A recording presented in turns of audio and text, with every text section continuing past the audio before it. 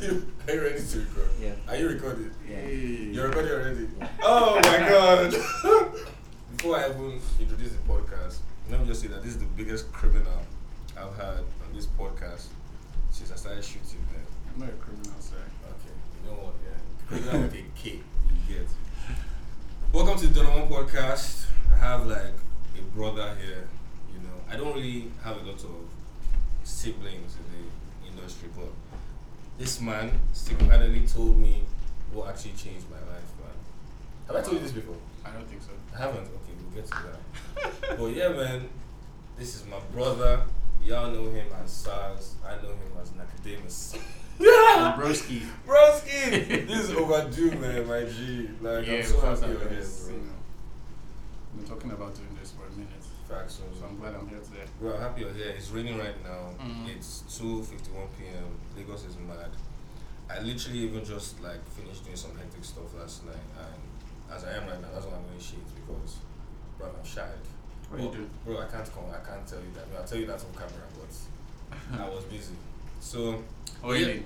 yeah, well, partial oiling. It wasn't full oiling because I wasn't 100%.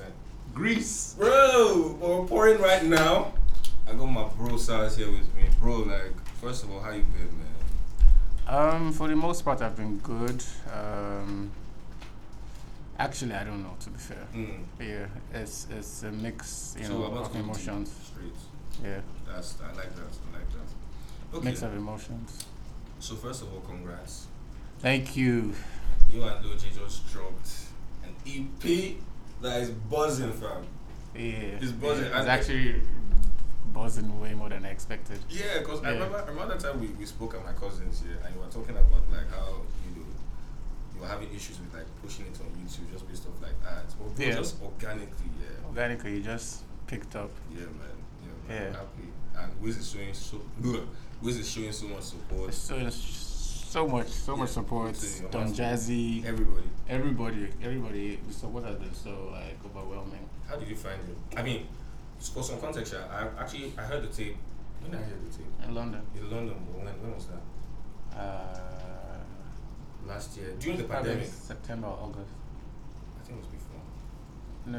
I mean, this was like probably after that NSARS. Yeah. I think you might Yeah. actually. So I was in London when I first met Loji with Sarz, and like when he played me the tape, I was actually quite pleasantly surprised because one thing about me is I love distinct tones. So when I heard Loji's tone and I heard what you guys were doing, I was like, okay, this is about to be oily. You feel me? So like, where did you find it? First of all, we're going to talk about you, like proper. Yeah. You understand? But let's talk about what's current. So how did you find Loji? Through a mutual friend, Davido's lawyer, Bobo. Yeah. This is random. Yeah. Now me and Bobo were really good friends. Yeah. So I think Loje's dad has been going back and forth with Loje about not doing music, or he wants to do music and he just doesn't really like trust, the choices he makes, like musically and everything. So he called Bobo and was like, yo, I'm looking for the best producer to work with my son. Yeah. Bobo was like, there's only one guy. There's only one. There's only one guy. So he hit me up and he was like, oh, there's this guy I need to meet, I need to work with and everything. And I met him. I was like, oh, let me listen to your music. I heard the music. Music he was making before was cool, but one thing that stood out was his tone. Yeah, and I was like, okay, I think I can do something with this tone. And I told him, like, don't put pressure on me. Give me time. Let me like bring him up to speed to where I think he needs to be musically. Yeah. So there was a lot of like artist development, for almost a year before we put out the music. Yeah. I remember that, and I also remember some of the conversations we had in London as well, just regarding like artist development. Yeah. But yeah, man, let's talk about like how you even pick artists to work with first of all, because prior to Loji, you've worked with people like World, you've worked with people like Nini. I mean, you've worked with everyone really, but I'm talking about like projects. Yeah. Like projects like, I don't even know if I should have said what I said, but like I know you've dropped with World. You've played me 2 other tapes with 2 other artists that I wouldn't call. Yeah. One of them is an artist someone people don't even know, but his tone is. Bro, Yeah. you see when I want jumps here, guy, I say what? But like, how do you like? What makes you go like, yo, I can mess with this guy off the strength of their tone without really factoring their brand?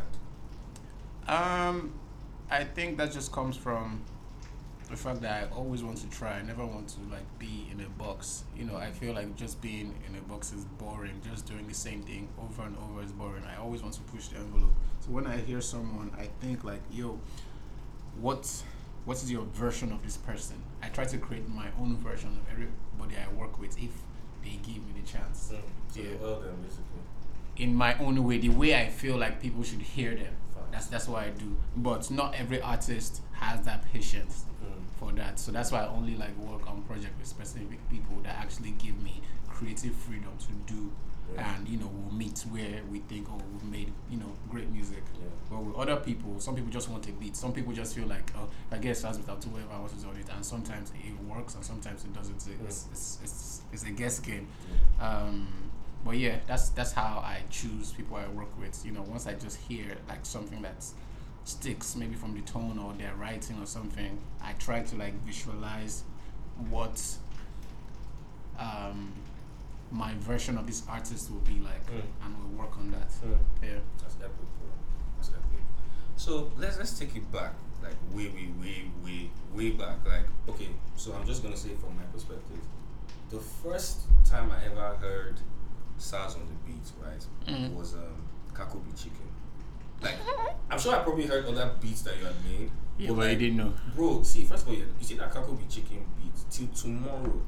If they play it, boss, bro. Criminals. Some of them are criminals. But like, bro, like, okay, Reminisce. Let's talk about Reminisce, because we can't talk about you without not talking about Reminisce. Right? Yeah.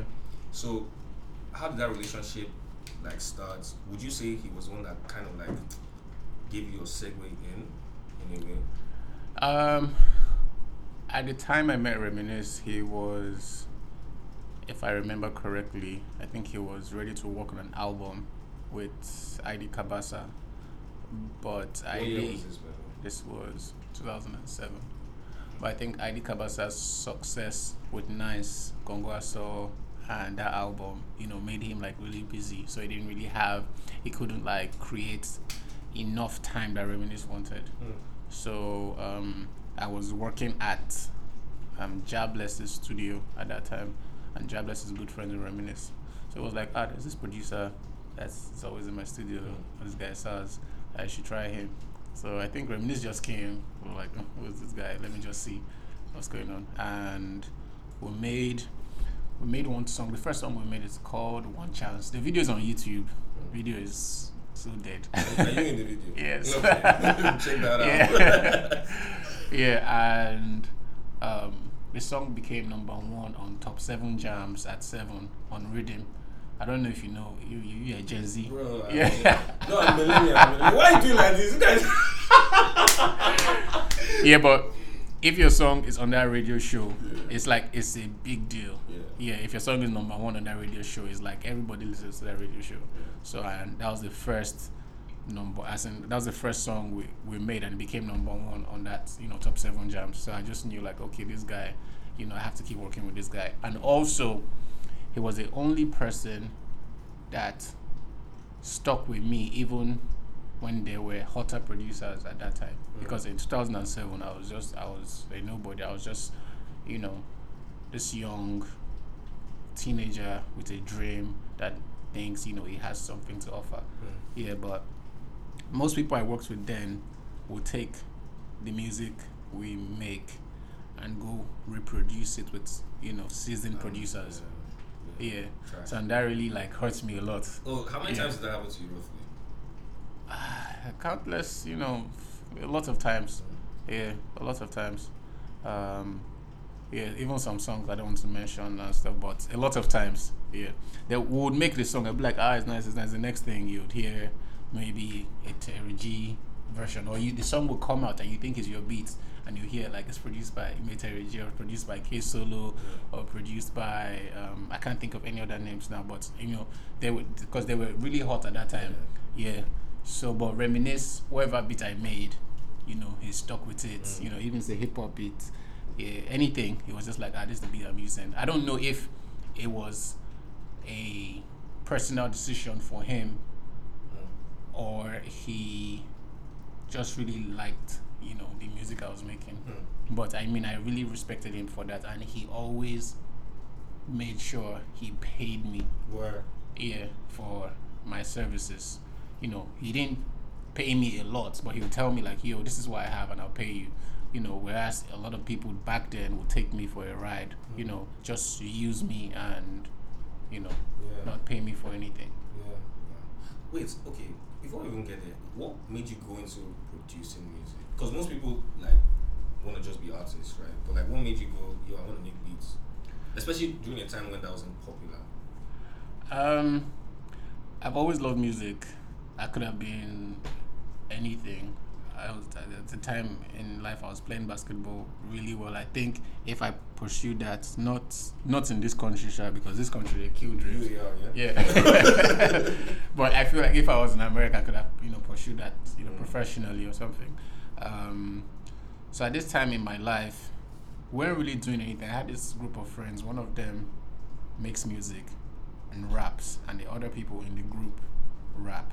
We were always hanging out, at my house. We would play board games, we would chill. I mean, my house was like the go-to spot once it's like 10 a.m. when nobody has anything to do. We just come to the house, talk about music. You know how it is now, just boys in the house and everything. Yeah. So I was always interested in producers. I was a big fan of Timbaland, Dr. Dre, Pharrell. I would only listen to the songs if it's those guys that produced it. Yeah, that's and I could memorize beats. If I hear a Timbaland beat, I could literally recreate it with my mouth, and it's so detailed and everything. So this friend of mine, his name is James. He said, yo, if you're spending so much time with music, maybe you should just try producing. So he gave me FL Studio, and with no music knowledge or anything, I was just very computer savvy. I installed the software. It was actually a demo version, and I started making music. And the first few beats I made, some guys in my estates then bought the beats, and they paid me 3,000 naira. Yeah, they paid me 3,000 naira for the beat. And so you thought you were doing nonsense? No, I didn't think I was doing nonsense. I thought I was doing it, and for people to pay you for something you enjoy doing, and in context, 3,000 in this was probably in 2005 or so. 3,000 naira then was a lot of money. 3,000 naira then, before they banned importation of clothes and stuff, where you could go to the boutique and buy pair of jeans and a nice t-shirt. So in my head I'm like, wow, I'm making bucks. Got buy clothes. Yeah, I said, my parents would not give me 3K. Facts. If I tell my mom I'm broke or I don't have money, she'll give me 500 naira. And no, I said it's actually money. Mm-hmm. This is when bread was 20 naira. Yeah. I know exactly what you're talking about. Yeah, so when cupcake was 10 naira. Yeah, I get what you mean. Yeah, so in my head I was like, yo, wow, okay, I think I can actually do this for real. Mm-hmm. So I started, spent day and night producing and everything. And also when I watched TV, I see what's happening on Music Africa, Silverbird. I felt like, yo, if this is the kind of music these guys are making, I feel like I have a huge chance. I think I can actually make music better than what I'm hearing on TV. That's... The only person that made music that I was like, okay, these guys are dope, was Don Jazzy then and OJB. Yeah, those two guys. But every other person, as in any other song I heard, I was like, oh, I think I can do this, I can do it better or anything. Even though maybe I wasn't that good at that time, but I felt so confident in what I was doing that I can do this. And that's where my journey started. Yeah. So when you were in the studio with Reminisce those days, right? Which other artists were you around? It was a lot of people,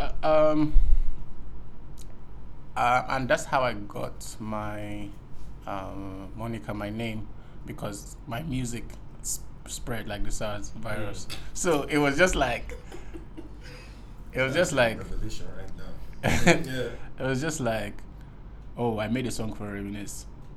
A lot of us just out here to like, man, I think I want a beat from this guy. Then I'll make a beat for him. Rugged Man heard it, was like, who made this beat? I really want to work with this guy. I'll make a beat for Rugged Man, and Shank heard it, and from Shank to that, like it just kept like spreading like that, little by little, and before you know, you produce Kondo. Yes. Jesus. God, I'm friends with the legend, though. This guy. We'll talk about the green in a bit. Yeah, but yeah, so that's how I met different people just from my works, and also with the style of my music. Then I didn't really care about the songs. I really cared about the beats. So I didn't necessarily make great songs, but the beats stood out. Slapped. Yeah. So anyone that hears the song, they're not really interested in the song, because sometimes the songs don't really like come together the way it should. They're like, but who made these beats though? Yeah. And I'm like, and people are like, oh, I want to work with this guy because that beat is crazy. The beats always stand out. Then I'll release songs, and on Twitter, instead of the song or the artist to trend, Sarz will trend. Yeah, because they're like, this beat is so sick, this beat is so crazy. So like, it actually took me a while to learn how the art of like making music, not just like making beats. Yeah. Like basically producing. Yeah, people actually don't know that you don't know how to play instruments. No. Yeah. So you're actually a proper like sound curator / oilist, basically. Yeah, man. Bro, the grain. How did that happen? Because you know what Kondo was. I don't need to tell you. Everyone knows what Kondo was. Kondo was a wave. Kondo was basically like what record is doing crazy right now. Bro, it was the hottest record ever. So how did that happen? This was after I worked with Shank for his first album, King Kong album that had Julie and I think one song with Akon Shorty. This was after working with him. His record label, Starville, wanted to sign that grain, so they brought that grain to the studio, and they were like, oh, Sarz, you should work with this guy, we want to sign him and everything. So that day, he said, oh, he has this song. I remember him like just beating the drum, with beating the table with his hand, like, it was just, then I started making the beats. I made the beats there, and then he recorded the first verse and the chorus, and I know I kept playing that over and over. I was like, oh, this is so sick, like this song is so mad. Then Starville dropped the ball. Starville dropped the ball. I guess they couldn't make the deal work or something, so the song was stuck with me for months, maybe almost a year, and nothing happened. So it was just one of those songs that I always play in the studio, but I know like will never come out. And after a while, Dagreen hit me up and says, oh, he's completing his album by himself and he really wants that song, but he doesn't really have a lot of money, and he wants to complete it. And I was like, oh cool, I really love the song, let's do it.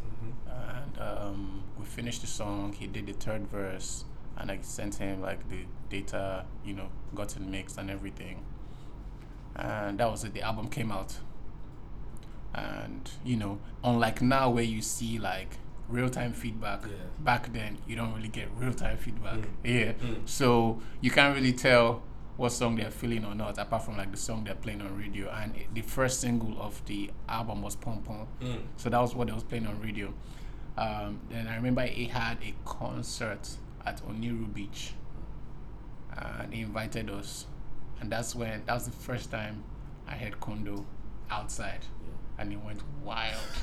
How did it make you feel? It went wild. I to be fair, I can't remember the feeling, but I know like, yo, that's my first like smash hit. I mean, I've made other songs that people knew that, oh, jam, that's a jam, that's a mad jam, but the first smash hit that everybody like, if you go to the clubs, there's no nights that they won't play that song 3-4 times. So it was like a crazy feeling. Bro, that's epic.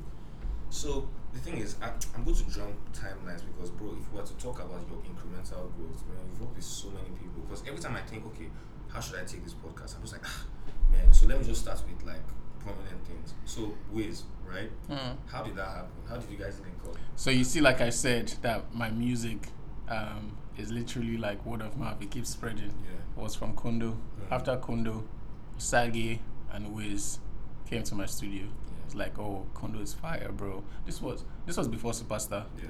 I know. I think Wiz told me when we talk. Yeah.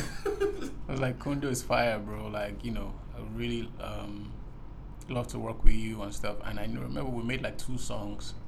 Like he freestyled and I was like, oh, mad, so dope and stuff. And you are bigger than him then. Basically, I guess because he had Just Fast Money Fast Cars with MI. Had he dropped that then? I don't even know if he had dropped that then, but I knew like he was signed to EME, and Banky had what song did he have? It's either Strong Thing or From Ebute Meta, one of those songs where it was buzzing. So, and everybody kept saying like, oh, this is the next thing, but and also at that time I really loved what he was doing and I wanted to work with him, but at that time I've been burnt so much in the industry. Yeah. So I remember I charged them 50K for a beat. Yeah. And they came back a few days after, said, that's, above their budget. Mm. They can't pay 50K for a beat. And me, I was like, if you don't have my money, I'm not really moving. I'm not interested. So we didn't get to work then, but that was our first meeting. Yeah. Then, he made Superstar album with, Sam Clef, Mastercraft, and, other guys. And he became a superstar. Mm. So from there, we started seeing at clubs. We'll see at Rehab.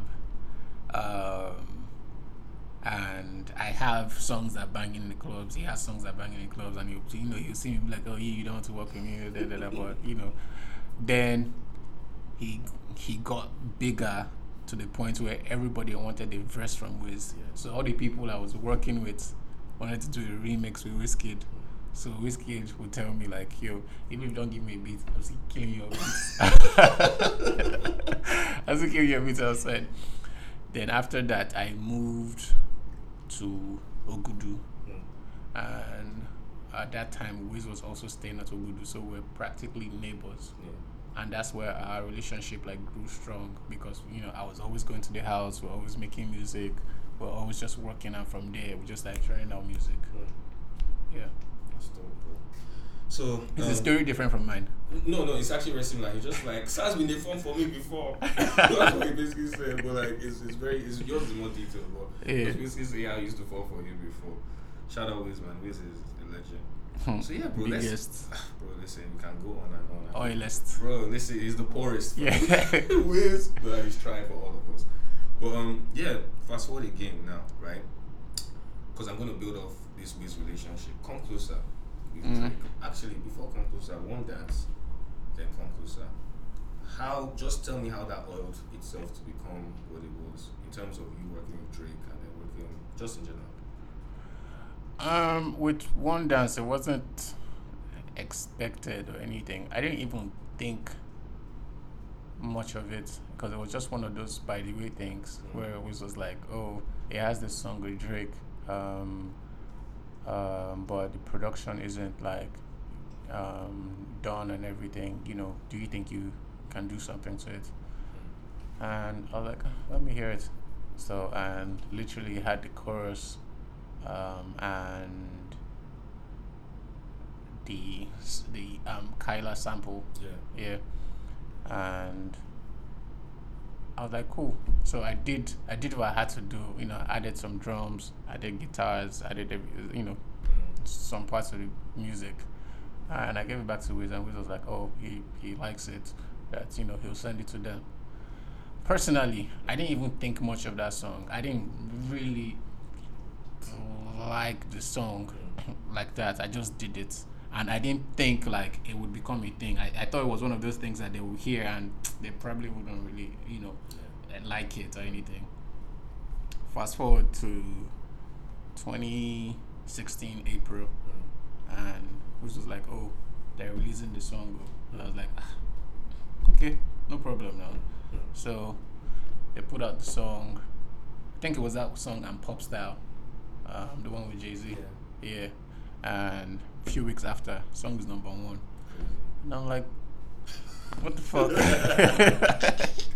Yeah. So it wasn't like for me, it wasn't orchestrated or anything. It's just like an opportunity came and I did my part and I just, oiled it. It's like it's just like that. Then with Come Closer, it's also another beat I made on my own. And one of the nights I went to Wiz's house, was like, oh, do you have any music? Play me something. I played a different beat, so it was like, oh, he likes his beats. And he freestyled the chorus, the baby come closer, and the first verse and everything. And I remember he said, out of all the songs that he's done today, that one is his favorite. And I was like, cool, no worries. Yeah. I mean, because I'm just like, okay, like, yeah. Then I went to LA to link up with Wiz. And went to the studio. And he played literally the same. It's literally the same reaction. I mean, not the same. The same reaction from the video I posted of Loj hearing Wiz's verse for the first time. Yeah. That he didn't know Wizkid's verses on it. That's what Wiz did to you.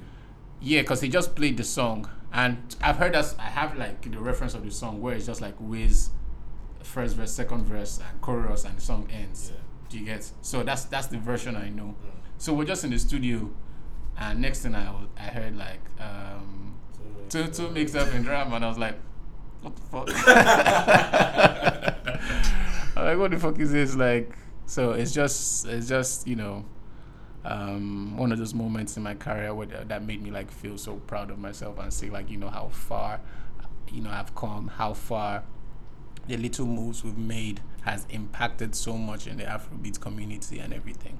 Yeah. Bro, trust me, like what I want to segue into right now is probably what I want people to learn the most. So obviously when you break into that international market, right, that's when you have to structure your P properly. Yeah. Right.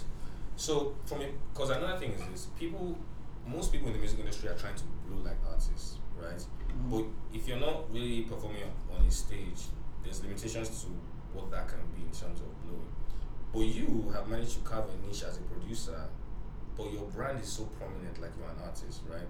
And an attribute to that is just the way you structured your life and the way you move with yourself, basically. So I would like you to like educate producers how they should structure their P with or without like the big hits, because preparation meets opportunity at the end of the day. You don't want to do that too late. So talk on that. From like publishing, licensing, all of that. 1 second. Such a deep question. Yeah. First off, I would say I don't think anything with me is planned. I think I'm just prepared, when opportunity comes, like you said. But to people looking on the outside, even to some of my really close friends, they feel like if I'm doing something, it has to. I mean, there's some orchestration in the background. Like they don't feel like, oh, I'm just trying. They feel like, no, they say, I never try. I know what I'm doing. Yeah. And that's not true. I actually don't know what I'm doing. Sometimes I just believe so much in it and I just put my all. I put my, best foot forward all the time. Another thing for producers, I think you should invest in yourself. Always look for, what's new. Look for new ways to do the same things, look for new ways to even do new things as well. But most producers actually don't invest in themselves. They make some money and they just use that money for other things, maybe to look good or anything. But I mean, also looking good is part of it. Investing in yourself as in self-care, learning more about the business, so you actually know what you're doing and how to move forward. Being a systemic where you can look at the industry from a bird's eye view and you literally can find that point where you can pull and all the other moving parts of the industry would follow. Yeah. So, but if you're busy, I mean, and everything, I feel like this stage where I am now, I can do those things. I feel like in your production journey, you know, in the first stage, you should really like churn out as much music as you can to become like a household name where people like know you and be like, oh, this is the go-to guy for hits. And once you've established that, you can literally do anything with your brand. You know, you can be more visible with your brand. You can, you know, do strategic collaborations. You know, there's so much. There's like the limits are endless, but everything is in stages. And I feel, you know, sometimes some producers get it wrong where they don't want to like put in the work. They just want like the fame real quick. And they also should know that your breakout year might be your hottest year. It's not going to be like that forever. I feel like sometimes you're only hot for a year, and after that, you know, it's not like you're not hot. It's old news. Yeah. Like if I make a track with anybody and it bangs, you know, even though people say, "Whoa, that beat is crazy," Sarz did something crazy. It's like we knew that already. Yeah. It's not going to gain me like followers. My followers are not going to spike because I made a new beat that's crazy. Yeah. But in your breakout year, your followers will spike because they're like, "Oh my God, is this new guy?" Yeah. Do you get what I'm saying? Yeah. So, and people get caught up in that feeling like they'll be like that forever. So you also need to look for, you know, ways to reinvent yourself after your breakout year. I don't know how to. I feel like everybody's path is different, but you need to look for something to reinvent yourself all the time. You know, I think that's very, very important. Yeah. And also just learning about, you know, the music business is so important, especially like when you progress in your career, when you start making like, you know, other heads down like just outside your territory, like, you know, around the world and everything. It's so important to know networking as well, you know, keeping relationships is so important. Thanks. Yeah, it's so important. And being that's too that's probably even one of the most important things, like, you know, being true to yourself. But I also understand like it's hard to be true to yourself at the early stages of your career because you might miss out on certain opportunity. But finding that balance, you know, with what people want and what's true to you, I think is one of the things that helped me build my mark in this industry. So anything I do is genuine to me, but it also meets at a sweet spot that people also appreciate it. Yeah, because you can be true to yourself and be alien to everyone else. That's not going to work. That's not going to help you. So you also have to find that, you know, middle ground. Yeah, because at the end of the day, you know, we're making art and it's an expression of how we feel for people. Yeah. It's not an expression of how we feel for ourselves. If you're making commercial music, it's an expression of how you feel for people. So, you know, as much as you love it, you know, you have to find that sweet spot. Yeah. Bro, I mean, everything you say right now, I can relate with just from a holistic standpoint based on what the music industry is. You know. So let me fast forward a bit, right? Because like I said earlier in this podcast, you have a history of actually just working with different specific talents. So that's what I really want to focus on. Yeah. World and Nini Ola. Okay. But I'll start with Nini. Okay. So Nini is a very interesting case for me because, bro, that house sound, like she made it very prominent here. Yeah. But you are behind that. So we're about to literally talk on like your versatility as well. How did you know that would work with her? Like just based off, like how did you know what would work with that? Because you produced that sound. I didn't know. I just tried. I didn't know like that would work or not, but I was willing to try because at that time all the female artists in the industry were just making Afro beats. They were just making songs they think people would like, and not just showcasing other talents, like, you know, maybe their vocal range, their writing, or anything. How do you guys meet? It was after when she finished Project Fame. She said she went on Google to search for the best producers in Nigeria, and she said my name kept coming up. Yeah. It's crazy, man. Yeah. She said my name kept coming up, and she was like, okay, she will try working with me. So she called my manager, which is her manager now. Yeah. Mike. Yeah. Michael, my guy. Yeah. Michael, you're supposed to come on this podcast, actually. Facts. Yeah, actually should. Yeah, he probably has a lot to say. Too much. Yeah. So, I heard her voice, and I was thinking, how can I keep her voice as it is, but also make it enjoyable for other people? And it came to me, it was like house, Afro house. The beats are groovy, and you can sing, like proper sing on it. And I was like, you know, I'm going to try this with her. And we made the first song, Ibadi. Yeah. And Ibadi, it came out, people didn't really get it, and it started growing and growing and growing. And before you know it, it became like a favorite in the clubs and everything, and it started working.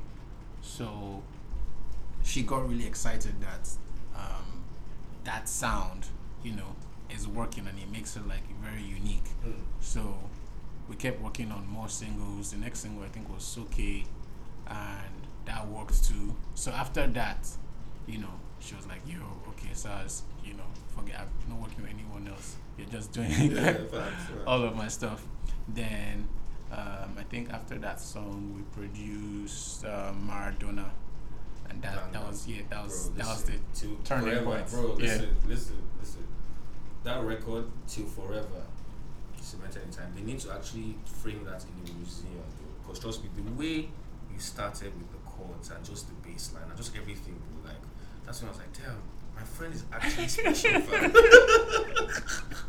Bro, so yeah, man, that's please continue. I interrupted you. Yeah, so after Maradona, we were like, okay, yo, just like, I feel like that's what like cemented that Afro house sound here.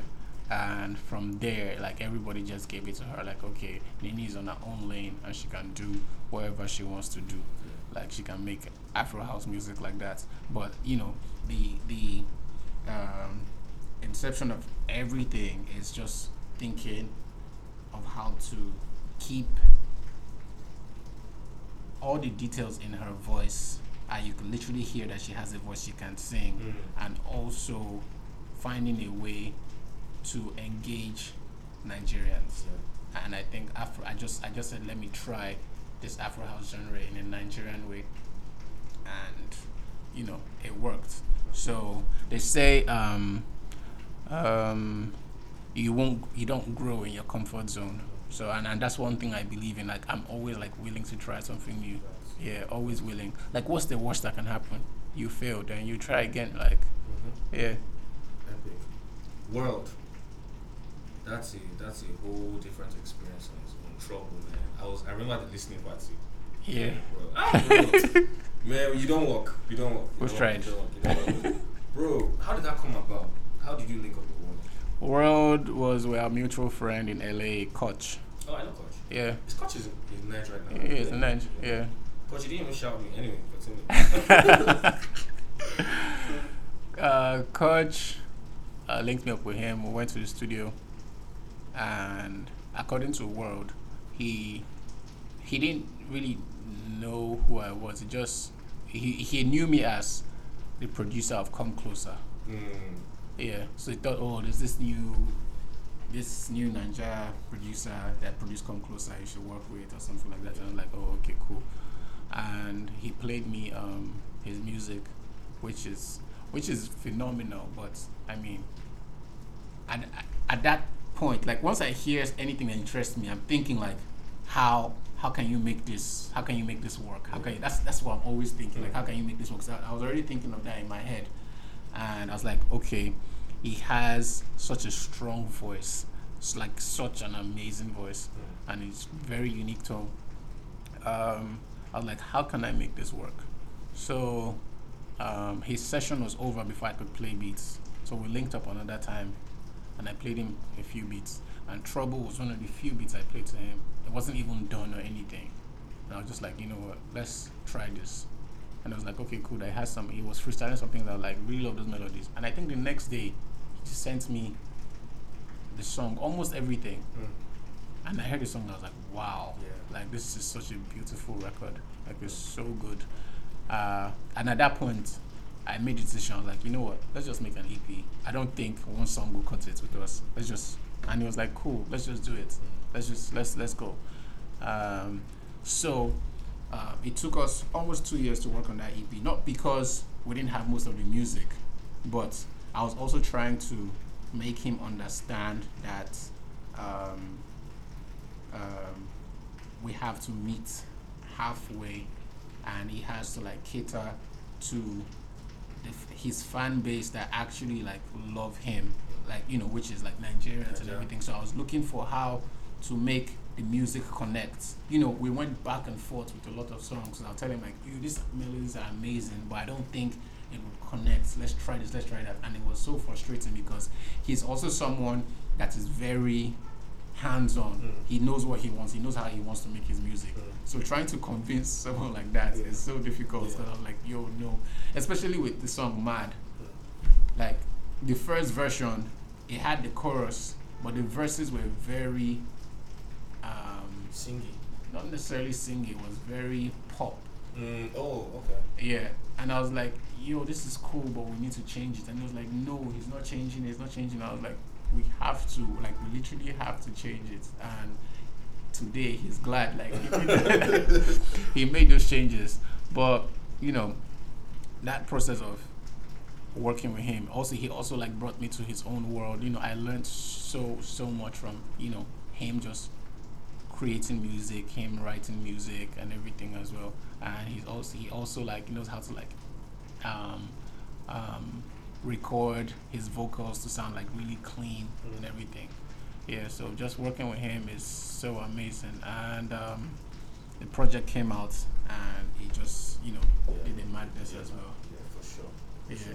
I genuinely believe that whatever you do with artists, because of, I mean, you've explained your process and how you visualize how you can connect. Bro, that in itself is a gift. You feel me? So kudos to you on that thing. I want to talk about bad energy. How did that happen? Bad energy, how did it happen? People don't know that Grace is your manager, though. And people that know. Okay, yeah. Well, but yeah. Skepta's manager is also Sarz's manager. That's just some info that. But yeah, how did that happen? Bad energy. How did bad energy happen? It was by mistake. You're gonna edit it and sure. Okay. Bad energy. Yeah, to be fair, I think bad energy was by mistake. Excuse me. Bad energy was by mistake. Was in LA with Wiz. He was working with High Dollar Sign on a few songs. So they were in the studio all day. And we were working at this home studio. So the house is literally, you know, just a few meters away, and the studio is in the same compound. So I got bored, you know, because they were just in the studio all day, and I've been there all day with them. So I just like left and went to the house and I was chilling. And I came back to get my laptop at the studio. I just wanted to collect my laptop and leave. I wasn't in the mood to work or anything. So I got to the studio, took my laptop. Then I heard one of the songs that Wiz and Ty worked on, and it was so good. Like I was just caught up in that moment. I was just listening to the song, you know, over and over. And the next thing, you know, Skepta and some of his boys, you know, walked into the studio and everything. And I was like, I don't think I'm ready for this session or whatever is about to happen, because I've heard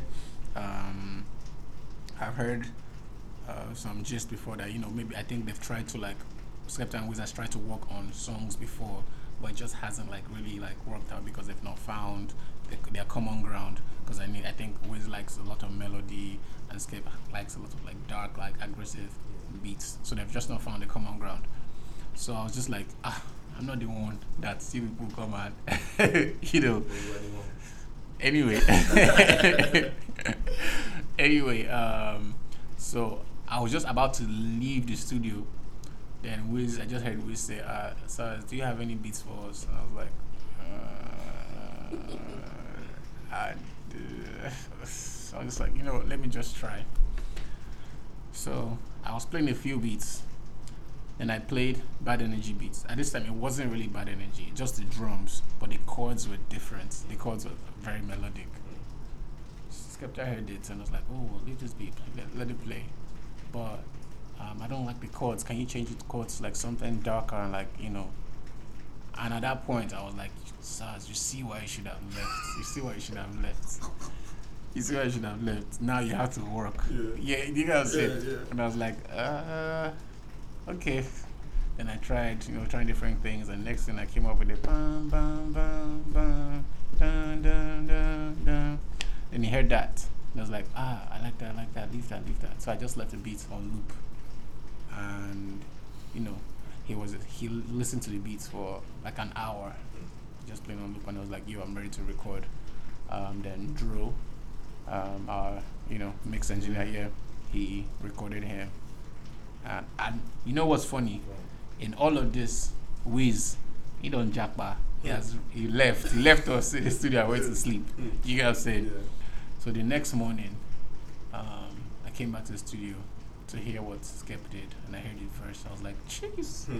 So as everybody heard it, I was like, Jesus Christ, this is the hardest verse ever. Yeah. Then Wiz recorded his chorus. Then we had two verses from Skepta and the chorus from Wiz. Then the song was just in the hard drives for a while. But I was like, this song is so hard. Like, why don't they want to release this song? And I think I remember one time Wiz wanted to just even put the song on SoundCloud for free as a freestyle or something. And I'm so glad that didn't happen. Then one day, I think I DM'd Skepta like, what's up with this song? And he was like, he wants to do a third verse. And he doesn't have the beat. So I was like, can I send you the beat to record the third verse? He said he wants that I should give him space for the third verse with the song, and he would finish it. I didn't have the data because I didn't record it, so I had to like orchestrate. I had to call the engineer, and Ellie. He was like, just chop the beats. I just create a verse for him and everything so he can record the third verse. Then I think he now sent it to Mute. I think it was Mute that recorded that third verse. And after I recorded it, that's when they like now plan to like release it. And when I heard that third verse, I was like, yo, that's the hardest verse like ever. Facts. Yeah, that verse is so hard. That's one song I think I know from start to finish. Like every line, like it's so hard. And that's how the song came to be. Yeah, but it wasn't planned. Like it wasn't even supposed to happen. Yeah. And sometimes, the best things are like that. Happen unplanned. The best things. Like a lot of songs I made that I didn't really like plan, that turned out to be really amazing. Not saying the ones I planned didn't turn out amazing as well, but I'm just saying like some, you just never know. Yeah. Just go with the flow. Yeah, just go with the flow. What's the worst that can happen? Just do it. I think that's what I'm going to call this podcast. What's the worst that can happen? Bro, okay, so I said something at the beginning because I want to end it like this, right? I said you said something to me that basically changed my life. Yeah. Literally, like I don't think if I didn't hear that from you, obviously God used you to tell me, but if I didn't hear that, I don't think I'll be where I am now. So do you remember that time we went for that Martel P? We had some Martel P, we had some rocks like this. We were just gisting, and I was lamenting to you, like based off my breakup, you understand? And I was pouring my heart out, bro. I was like, yo, this industry, doesn't want niggas if they are real, da da da da da da. And you are just looking at me like this. The same way you are looking at Shizzy, like during the professors, you are just looking at me like my this. bro. Shizzy. But yeah, I was just looking at him because I was like, is this guy even listening to what I'm saying? Then he now said something to me. He said, no, do you know what your problem is? I said, what? He said, you love people more than they love themselves. Bro, when you said that thing to me, it's like glass broke in my head. I was like, oh, damn. When we said, I know they give a man more than what he deserves. Bro, like, the way that line hits my chest, it connects to what you said then. Yeah. I was like, I'm actually not Jesus Christ. I can't carry that cross. I have to actually give myself the love and then implement what I can based off what they allow. And bro, ever since I started doing that, I kind of used that as a compass, like self-love as a compass, and it navigated me to the point where I am where I am today. Thank Jesus. So thanks, bro. Cheers, criminal. So I think this is an epic podcast episode. Like, bro, we can speak forever and ever. I mean, there's so much we didn't even talk about, like, but I mean, hey. Yeah, maybe we'll do part 2. Maybe we'll bring Loj on, or just whatever. We can run it in different ways, you know. Or not even talk about music. Yeah, there's so much. Just life, bro. We'll do another one for sure. Yeah.